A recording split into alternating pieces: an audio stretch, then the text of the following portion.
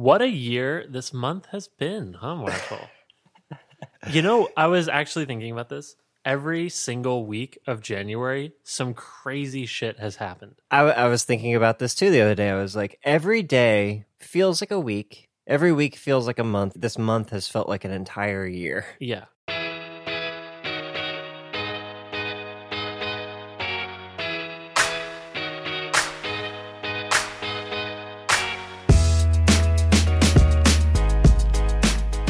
Welcome to episode 383 of the Design Details Podcast. I'm your host, Brian Lovin. And I'm also your co-host, Brian. I'm your co-host, Marshall Bach. Who are you and what are you? I feel slighted and betrayed. I am the founder and executive producer, Brian Lovin.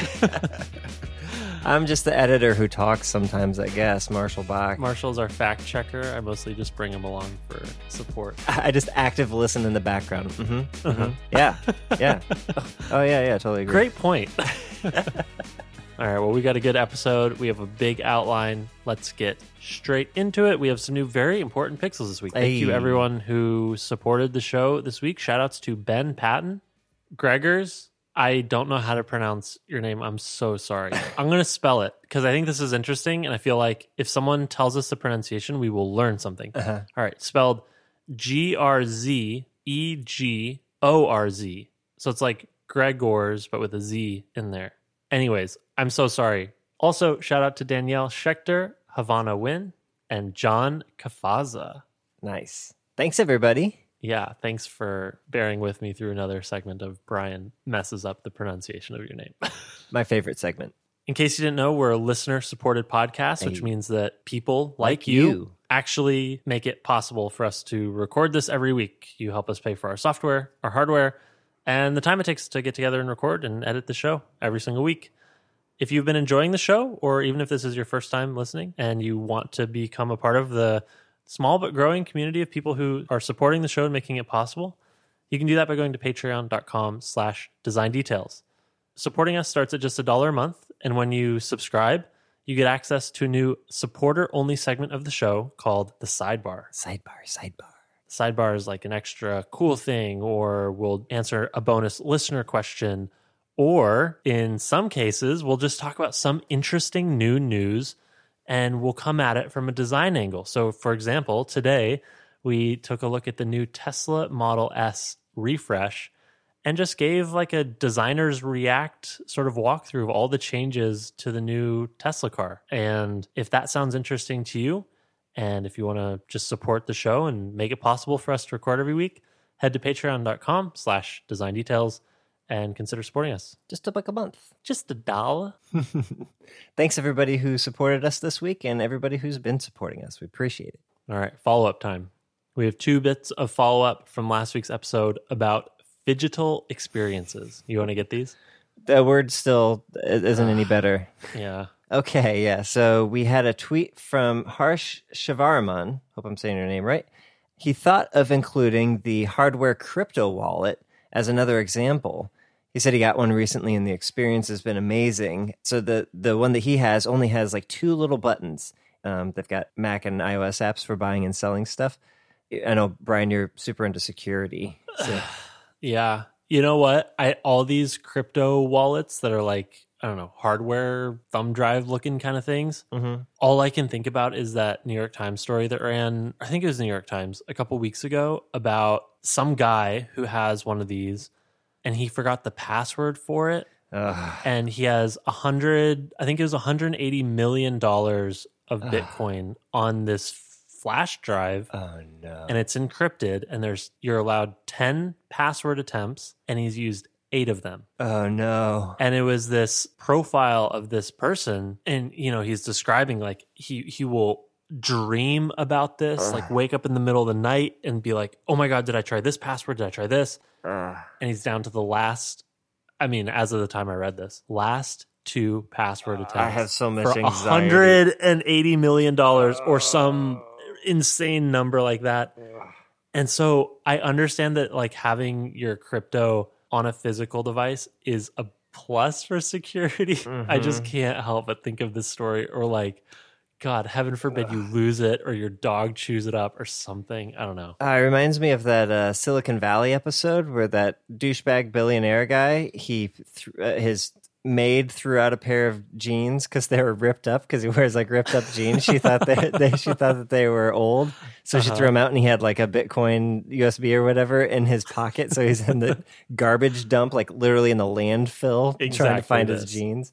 Yeah. Oh, so much anxiety, Brian. I wish you wouldn't have told me that. 2 password attempts, man. Okay, I'm gonna wipe that from my memory because that will haunt me, and it's not even me. Yeah. All right.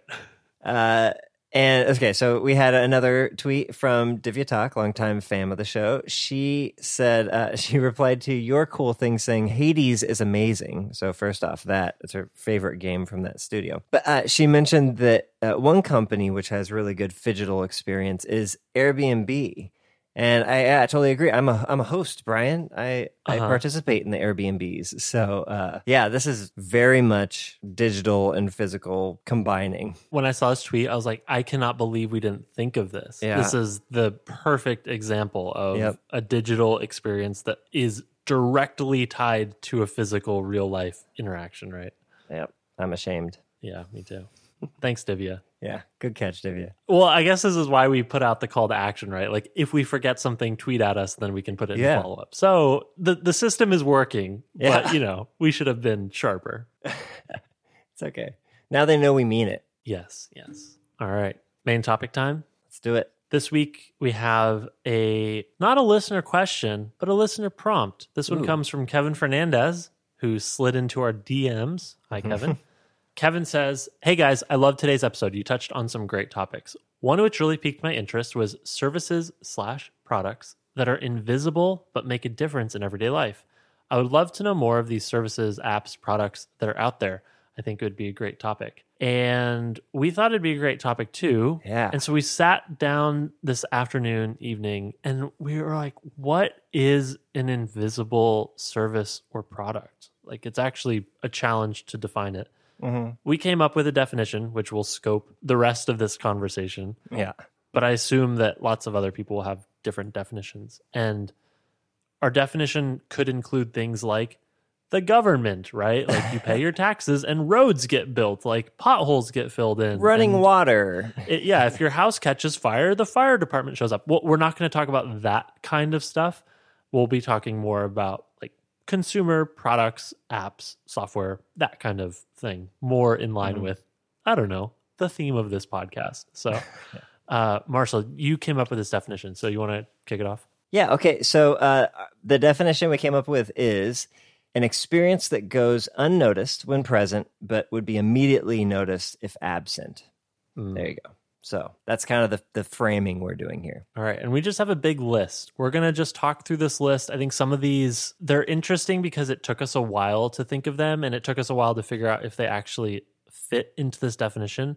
Some are in a gray area, some are more clear. Mm-hmm. And then it's cool to apply these examples and be like, am I working on anything that's like this? Or in the product that I'm working on, is there a new thing we could build that would act invisibly like this? That people would get a lot of value out of without necessarily noticing it on its face? Mm-hmm. So let's dig in. The first one that we put down, content blockers / ad blockers. Yeah, this is kind of what kicked it all off. Is I had a cool thing. It was a Hush, and it's just a content blocker for Safari that sits in the background and stops those little accept cookies pop-ups from happening whenever you come to a site for the first time. Yeah, and I don't know, Marshall, do you use an ad blocker as well?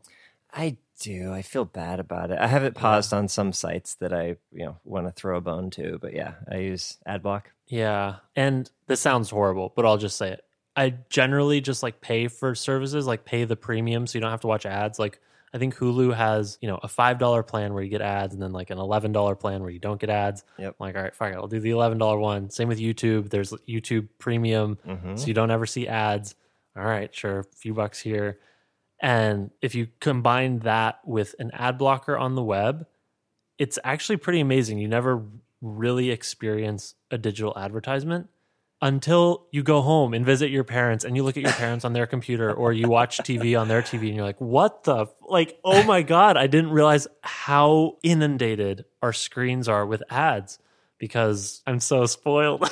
Sitting through YouTube ads is like, I just can't deal with it. Or like watching Hulu with ads, it's like the same 4 commercials every ad break. And, yeah, a lot of times Hulu doesn't have enough ads that they'll actually just replay the same one back to back, which is even worse. Like, I don't mind if it's rotating 4, but just having one back to back is like low inventory. Yeah. All right. So yes, content blockers, ad blockers changes the way you experience the digital landscape. And people who don't use these tools or fucking pony up the money for all the ad-free versions of our services, the internet is a different place. Like, it's bizarrely different.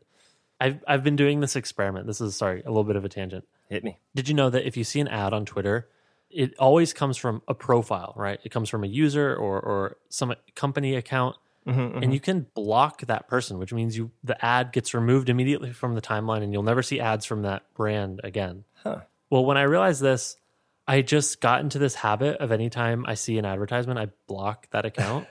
Oh, no. And I looked, dude, I have blocked over 3,000 accounts on Twitter. Oh my God.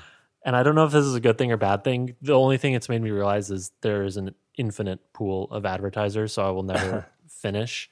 Yep. And I should just switch to like an ad-free app like Tweetbot or something. Yes, that's exactly what I was going to suggest. You should do that. But I like the main Twitter app for all the other reasons. Anyways, yeah, I have a thing with ads.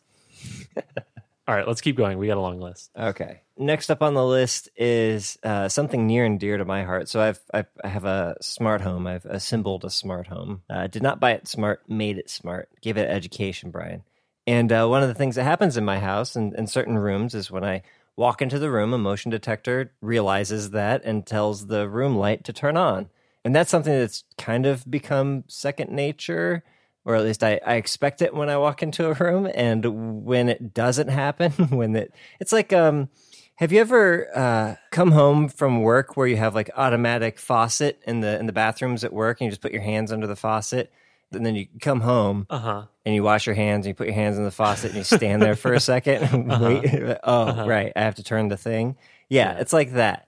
So I've gotten used to the automatic faucet with the lights, and anytime it doesn't work, there's a moment of like, what is happening? Something's wrong. How do I fix it? All right, you have to turn around and flip this switch. Well, I still live in the dark ages. I turn on all my lights manually like a freaking heathen. Pleb. All right, the next one we have is car technology. If you are a patron on our Patreon, you heard a lot of car talk this episode about Tesla. Tesla. Is the car episode. But there's some really cool invisible car tech. So a few I think are specific to Tesla. I'm not familiar enough to know if a lot of other manufacturers have these. And then there's some that are more general. But so for Teslas specifically, they don't have car keys. You set up your phone as a car key, and it uses Bluetooth. And so when you walk close to the car, it unlocks. And when you walk away from the car, it locks, which is really cool. Yeah. Right? Of course, when you walk away from your car, it should lock so nobody can get in. Yeah, with your key on you. Yeah. And then I think they also have features where if you walk away and you left a window rolled down, it'll automatically roll up as well. Beautiful. And then there's more general car tech here, just stuff that happens automatically that is so convenient. And were it to go away, you would immediately be frustrated. Things like having your high beams turn off automatically as a car is approaching.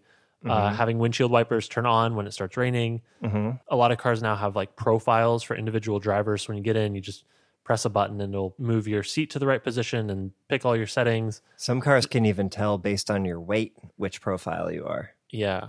There's things like lane assist. So if you start drifting towards the edge, it'll like nudge you back. Adaptive cruise control.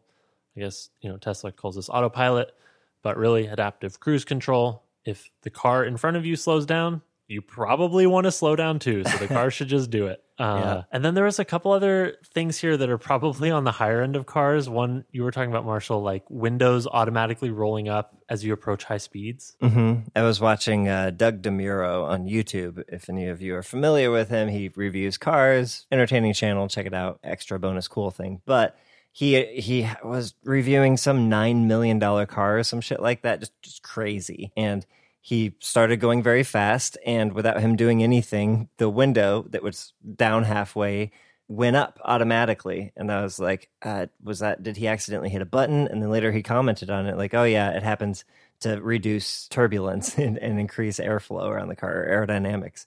That sounds like something a $9 million car should probably do for you. That's awesome. Similar to like spoilers automatically coming up when you hit high speeds, right? Like giving you a little more push on the road. Another thing that this isn't a fancy thing, but I've seen on some cars, when a car is in your blind spot on the mirror on that side, it will play a little sound and show an icon saying "Don't switch lanes." That's pretty cool. Love it. I always crane my neck though. I always double check and look. Yeah, better safe than sorry. Yeah. All right, let's continue. We got some.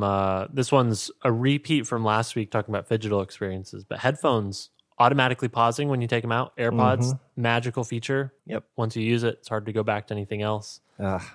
So when I connect my AirPods straight to the TV, it doesn't have the automatic pausing when I take the headphone out, and it sucks every time.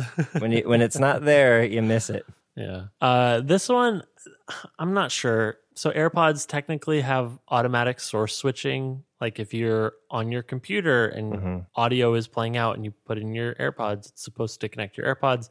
And then the second you start playing something from your phone or from your iPad, it's supposed to automatically switch. I have found this to be incredibly just roll of the dice. Yep. It will get to the right device or not. It's a coin flip. If I were to imagine it actually working, it would be pretty awesome. Yeah, half the time it's magical. The other half of the time it's super frustrating. Yeah, I'm with you. Cool. Let's continue. iCloud Keychain. I put this one, I'm sure there's the equivalent for like Android and maybe even the Windows ecosystem, but just little things like saving a Wi-Fi password across devices when you connect for the first time is awesome. It's so great. Why didn't this happen sooner? I don't know, but it started happening a few years ago and it will be impossible to go back. The ability to just connect to network once, open your phone or open your laptop later, and it just works is amazing. Love it. The next one, this one is new. This one is on my favorite podcast app called Pocket Casts. They introduced this feature where if you've been listening and you pause and take a break, I don't know what the exact threshold is. I'm trying to like zero in on it. I think it's around 10 minutes. If you take a break for more than 10 minutes and you come back and you hit play, Pocket Casts will automatically rewind, I think 10 or 15 seconds. So it just reminds you where you were because, you might have paused when someone was mid-sentence or after a question was just asked. And so just going back and getting that extra few seconds of context is really useful. Yeah, I think Audible does this too for the exact same reason. Yeah, it's super nice. Where was I? Who's talking? Oh, right. Yeah, exactly. Okay, another one. Again, this is like gray area. Is this invisible or not?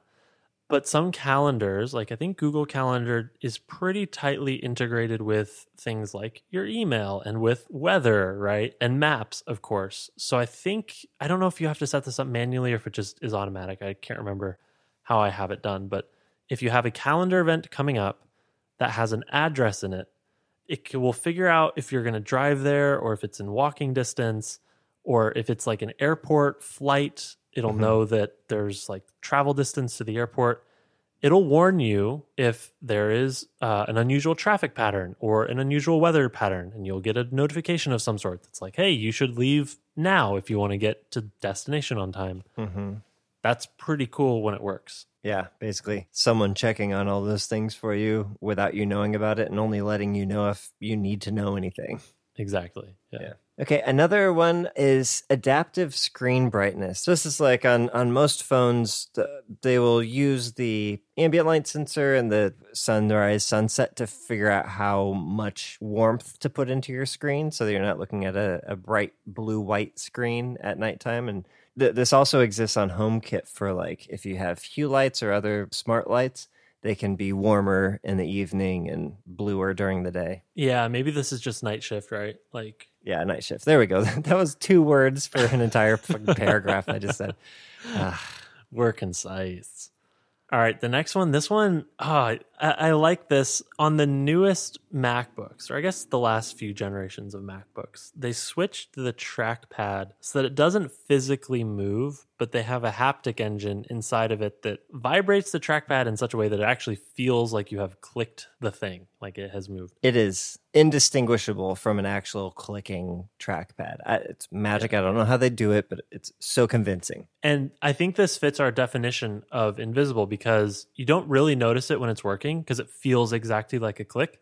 But if it ever doesn't work or if it's delayed, your computer feels 100% broken, right? Yep. Like it has destroyed this really primary input mechanism. So if it doesn't work, things are busted. Have you ever had lag on your like Bluetooth trackpad before? I've never had lag, but I've had it like, if it's accidentally off or it runs out of batteries and you're pressing it and you're like, something is wrong, like it's not even moving. And then you're like, it's not supposed to move. It's supposed to vibrate. Got it. Okay. Yeah, it feels just so broken. It's crazy. Just a slight, like a few dozen milliseconds, it makes all the difference. It's crazy. The next one is maybe requires a little bit of manual setup. But once it's set up, it can become an invisible sort of design experience, which would be geofencing. Yeah. I think Shortcuts has built this in. You can set up shortcuts to trigger when you connect or disconnect from a certain Wi-Fi network. So if you arrive home, leave home, it can trigger certain things. I know smart locks have this. So if you leave your house, your house will just lock.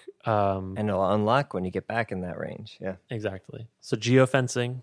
We also put down dynamic app offloading or cloud storage. This would be, I'm most familiar with iOS in this context, but iOS has the option to uninstall apps if you don't use them for a certain period of time, and then offload photos to iCloud so they're not actually stored on device, which can be frustrating sometimes if you want quick access to them. But for the most part, like 99% of the time, you'll never notice that most of your photos don't actually exist on your phone. They're just in the cloud and you're viewing these tiny little preview thumbnails of them. Yeah, just a butler going around behind you, cleaning up your mess, making sure there's nothing extra that doesn't need to be there. Which is really cool to think about where we came from. Because I remember in the early 2000s, defragging my computer. Do you remember defragging your computer, Marshall? Yeah, looking at the little chunks and hoping that they all fit together. Yep. And now that's just invisible. It just happens. Yeah. The next one is background machine learning on photos. So every time you take a photo of something, your phone is figuring out what's in those photos so that later, if you search for dog or sandwich or whatever, you can pull up all the pictures you've taken of those things. Mostly dogs in my phone. Dogs and screenshots. This is my number one search. You know, you're having a casual conversation with someone, your dog comes up, like, oh, what kind of dog do you have? And you're like, oh, let me show you a photo really quick. Or ideally, they ask to see a photo first. And it's kind of annoying to have to scroll through or have to like maintain an album. But it's awesome to just tap on the search input, type dog. And since I take mostly photos of my own dog, it's just full immediately, and I can get there in just a couple of taps. It's awesome. I remember when I first got a Mac and started getting into like using iPhoto and stuff, and I was like, oh, this is a really nice way to see all my images. Manually going through and tagging each photo. God. Yeah. I've spent hours and hours and hours of my life manually tagging photos that I've never looked at again, and I've never used those tags to search further or anything. Like this existing is saving me because my organizational needs, my brain makes me do these things. So now I can tell my brain, like, you don't need to do that. It's already taken care of. Don't worry. Yeah. Play video games or something. Well, similarly, there's background software updates now, right? Yeah. Like, when's the last time you went to the App Store? The App Store updates automatically. Your Mac is designed to update while you're sleeping and connected to power, right? Like this stuff has become invisible in a way that it used to disrupt your day. Like, oh shit, I have to update all my software. See you in 2 hours, right? Yeah, like get my 30-pin connector out and plug it into my computer and download the thing on iTunes. Yeah. Here's a more tactical background sort of function that is app specific, and it's one that I love. I use Swarm. Well, actually, I haven't really used it since COVID started in 2020 because you're not checking in anywhere. But I like checking in on Swarm, but it's annoying to have to check in everywhere you go. You're always pulling out your phone. You have to remember to do it. It takes a little while to tap. So at some point, I don't know when, Swarm implemented a feature where as long as you have given it sort of persistent location privileges, I don't know if I recommend this or not, but always allow. That's a scary button. As long as you always allow, it will prompt you later on. It'll say like, hey, you have 8 places that you visited, but you didn't check in. Do you want to check in really quick? And it'll just present you a list of places with a check mark or an X. And it makes it way faster to just do that sort of once per day. Like when we would be traveling on a vacation or something, I would never pull my phone out to check in, but then maybe in the evening when I got home back to the hotel or whatever, pull it up and just go through the list. Be like, yes, yes, yes. Nope, that one's incorrect. Yes, yes, yes. And then you're done. And you didn't have to disrupt your day or, I don't know, get out of the flow of just being in places to check in and have that sort of history. That also seems like a good safety feature. Of like, you know, by the time you tell people where you've been, you're not there anymore in case somebody wants to do you harm, you know? Yeah. I hadn't thought about that. Well, I don't have any friends on Swarm, so it's really personal. Or maybe I have a couple close friends, but yeah, I don't allow public access for that exact reason. Also, you're not female, so that makes a difference. That is a great point. Yeah. Well, let's end this on, I think, maybe one of the better ones, which is raise to wake. I don't know. I can't remember exactly when this was added as kind of like a common feature. I know Android got it before iOS, but the idea that like you lift up your phone and it wakes up for you and shows you your lock screen automatically, like that's become so expected now that if I pick up an older phone that I have, same thing as like when the lights don't turn on, I'll sit there and look at the screen for a couple seconds waiting for it to register that I'm trying to open it. Even tap the screen like, hey, wake up, and it doesn't, and it feels totally broken. Yeah.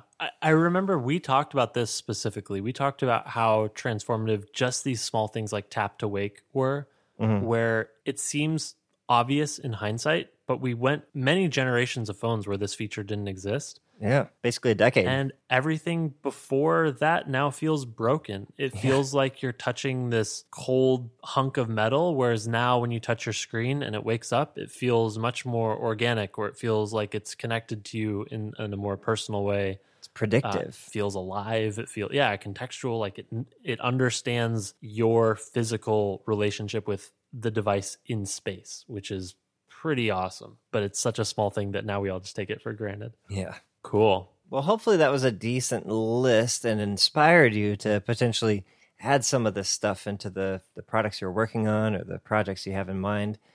Think about it from what are the things you can do that no one will ever notice but will improve their experience. Yeah, I love when you were talking about how much time you spent tagging photos, and now Apple does it automatically. And in the back of my head, I'm like, I wonder how many collective human hours Apple has saved the planet by doing something like that. Decades, right? Yeah, I'm sure. Years, which is really cool. So yeah.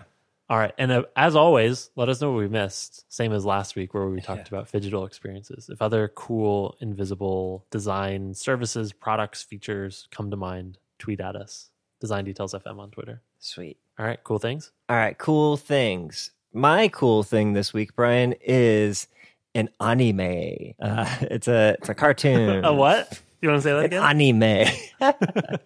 Anime. I have an anime to recommend. I don't watch a ton. I watch more than the average person, I'm sure, because that's zero. But like, I'm not huge in anime, but I found one that I really fucking like. It's called Jujutsu Kaisen. It's the story of a kid, and the world has curses in it. So not vampires or werewolves or anything, but there's curses, and those curses are birthed into the world through human suffering and shit, right? But most people can't see them. So our main character, he can see them, and also he's a badass fighter and stuff, and he gets integrated into this like Hogwarts type of thing where it's like all these sorcerers who fight against curses, and it's got kind of a high school thing going on too, which is common in anime. But the fight scenes are really cool, really great animation and camera angles and everything like this. Just in between the talky bits, which aren't boring. Sometimes they're, sometimes in anime it's boring between the fun action parts, but this one, all of it's interesting, and the action stuff is especially interesting. But it's just like behind the scenes, unseen world type of a thing that like the Muggles don't know about it, and we're fighting for good, you know. Oh, that's more compelling. That type of vibe. Yeah. Yeah. Okay. Cool. I'll watch the first episode on Crunchyroll and report back. Okay. All right. My cool thing this week is an app that I've been using for 2 weeks now, and it's called Tempo. Okay. It is at yourtempo.co, and it's an email app. And I normally don't switch around email apps too much. Previously on Mac, I've been using Spark. Mostly my requirements are I want great multi-account support, and that's basically it. And Tempo is interesting in how opinionated it is about the way it wants you to interact with emails. I think you gotta be. If you're gonna make an email client at this point, you have to be really opinionated about it. Yeah. So I think you'll either love this or hate this. Okay, hit me. Here's what I like. It is incredibly minimal. Like if you just go on the website and look at some of the screenshots, it is pared the fuck down. Like there is just not much stuff. And the app is exactly like that. The app is visually very nice. There's some really cool, dare I say, design details. Hey. Like for example, if you hold the command key for a second, any part of the interface that you can interact with through a keyboard shortcut will sort of display that keyboard shortcut next to it, and it kind of animates in. So it's kind of nice. They also have this idea of button stacks. So for example, if I'm viewing an email, on the right side, there are normal buttons to like forward it, to add it to my to-do list, to remind me about it. But then there's also button stacks, and you can choose which button is at the top of that stack. And if you hold Option, it will flip to the other action. So in my case, I have Archive as the top button in one of my button stacks. And if I hold Option, it sort of flips and the Delete button moves on top of it. So if I hold Option, I can delete it. Otherwise, it just defaults to Archive. And there's kind of a cute little animation where the buttons like flip in the Z index on top of each other. Yeah. So that's kind of nice. This is interesting. This is like a predictive type of thing. So for example, this happens if you click on a menu bar item in the top, like window or view or something. If you hold Option, it will change any of the actions within that menu to show you the optional version. Yes. But there's no indication whatsoever that there's stuff under there. So this is cool. It's like a visual indication that there is more functionality hidden beneath. I like it. Yeah. Okay. So that's cool. Visual design, interaction design, interesting. There's fun stuff to play around with for anybody. But the main opinionated part about this app is that they think that you should triage your email in batches. So I don't know about you, Marshall, but I check my email way too much. Like I'm pulled to refreshing throughout the day. Nope. Okay. Well, you're better than I am. I'm a morning and evening kind of a guy. Okay, then you might really love this. So by default, Tempo delivers your email in batches. The first one is at 8 a.m. and the second one is at 4 p.m., I believe by default. But you can customize that. You can add more batches. You can change the time. But I really like those. Those are good times for me because if I wake up early, I can go a couple hours without seeing any new email. And then at 8 a.m., I get my first batch, which is kind of around when the working day starts. And then my second batch comes in at 4 p.m., which is the day hasn't ended, so I can end my day and make sure I didn't miss anything important. And when a batch comes in, the primary action is to sort the batch. And it basically takes you into not Tinder-like in that you're swiping, but Tinder-like in that there's one thing you can look at a time. So it forces you to go email by email through the batch and choose. Do you want to archive it? Do you want to reply to it? Do you want to delete it, mark it as spam, whatever? Or you can like set a reminder or add it to your to-do list. And I love that. For me, it's not only time boxing it, but it's forcing me to make a decision on an email one at a time rather than just procrastinating and letting it sit in my inbox for a while. Is it available for mobile? It is not available for mobile. Deal breaker. But I still use Outlook on mobile. Outlook is great on iOS. But yeah, just from a desktop point of view, it's great. I think they're going to work on mobile apps, but I think it's a really small team. I think it's just a few people.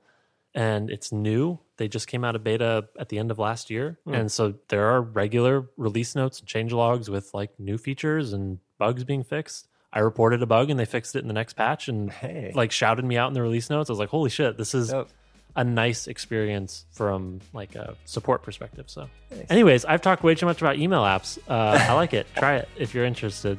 I think they have a 2-week trial and then after that it's a few bucks a month. Tempo. All right, check it out. Cool. Well, that does it. Yeah, that's it. This has been episode 383 of the Design Details podcast. Hope you enjoyed it. Let us know what you thought. We're on Twitter at Design Details FM. As always, if we missed anything in our main topic, talking about invisible design experiences, let us know. Tweet at us, slide into our DMs. If you have a listener question, you can hit us up on Twitter or go to our GitHub, github.com/designdetails/designdetails. open an issue, ask a question, and we might be able to talk about it in a future episode. If you enjoyed this episode or have been enjoying the show in the past, we'd really appreciate it if you considered supporting the show. You can do that by going to patreon.com/designdetails. For just $1 a month, you make it possible for us to pay for all of our software, hardware, and of course the time that we put into recording and editing the show every single week. Mm-hmm. When you subscribe, you get access to a supporter-only segment of the show called the Sidebar. Sidebar. It's basically like an extra half of the show. And in this week's Sidebar, we talk all about the new Tesla Model S refresh, going through all the design details of the new steering wheel yoke thing, new screens, new buttons, all the cool updates in the new Tesla. So if you want to hear that and our whole backlog of sidebars and full episodes of the podcast going forward, consider supporting us at patreon.com/designdetails. And you can get your name read out on the show like those people you heard earlier. We can butcher your name. Do you want me to mess up your name? Pay us $1. All right, that's it. We'll see you next week. Bye.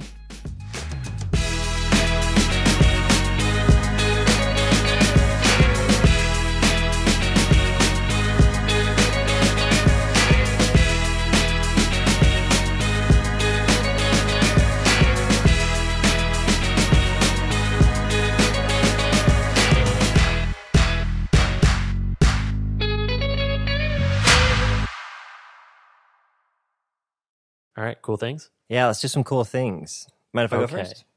Sure, I'll go first. No, I think I said, do you mind if I go first? Sure, I'll go first. Yeah, go for it. Shit.